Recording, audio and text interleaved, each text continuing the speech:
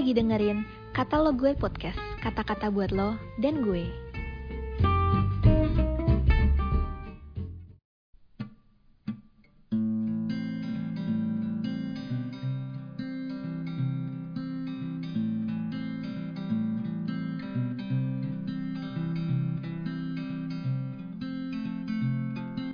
Shalom Sahabat Muda. Hari ini kita akan kembali merenungkan firman Tuhan. Renungan firman Tuhan kali ini mengenai Firman Iman yang diberitakan dari Roma pasal 10 ayat 8 sampai 11 yang berbunyi, "Tetapi apakah katanya? Ini firman itu dekat kepadamu, yakni di dalam mulutmu dan di dalam hatimu. Itulah firman iman yang kami beritakan. Sebab jika kamu mengaku dengan mulutmu bahwa Yesus adalah Tuhan dan percaya dalam hatimu bahwa Allah telah membangkitkan Dia dari antara orang mati, maka kamu akan diselamatkan. Karena dengan hati orang percaya dan dibenarkan, dan dengan mulut orang mengaku dan diselamatkan. Karena kitab suci berkata, barang siapa yang percaya kepada Dia tidak akan dipermalukan." Mari kita renungkan 3 hal. Yang pertama, di manakah firman iman yang Tuhan berikan kepada orang-orang yang percaya kepada Dia? Yang kedua, apakah dasar pengakuan kita sehingga kita memiliki firman iman dalam hati dan mulut kita? Yang ketiga, apakah tujuan Tuhan memberi kepada kita firman iman?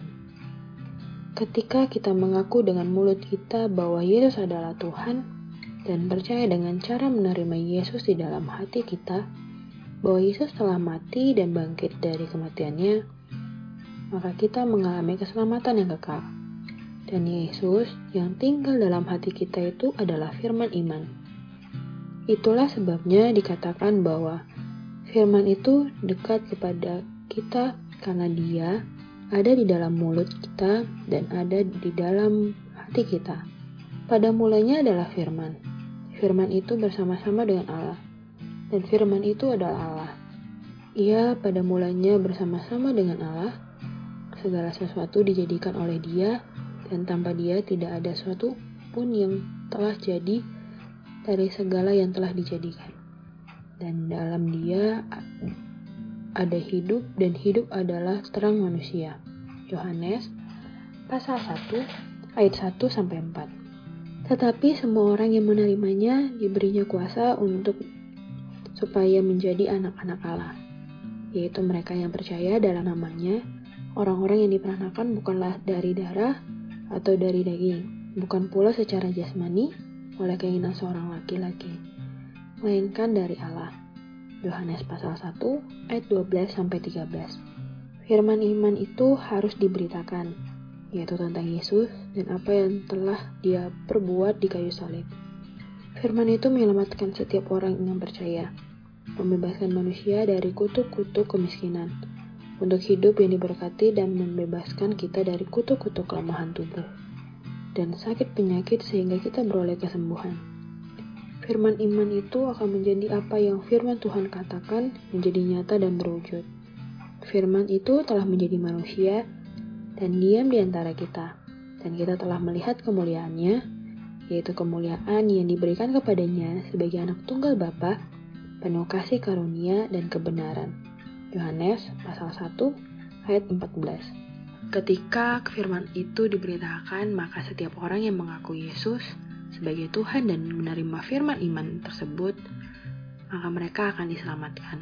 Oleh karena itu, marilah kita antusias dan bersemangat untuk menyampaikan kabar baik agar keselamatan dari Tuhan sampai kepada bangsa-bangsa. Sobat muda, diskusikanlah dalam komunitasmu bagaimana pemahamanmu tentang firman iman, sehingga firman iman tersebut senantiasa saudara beritakan. Shalom, selamat hari Minggu, Tuhan Yesus memberkati.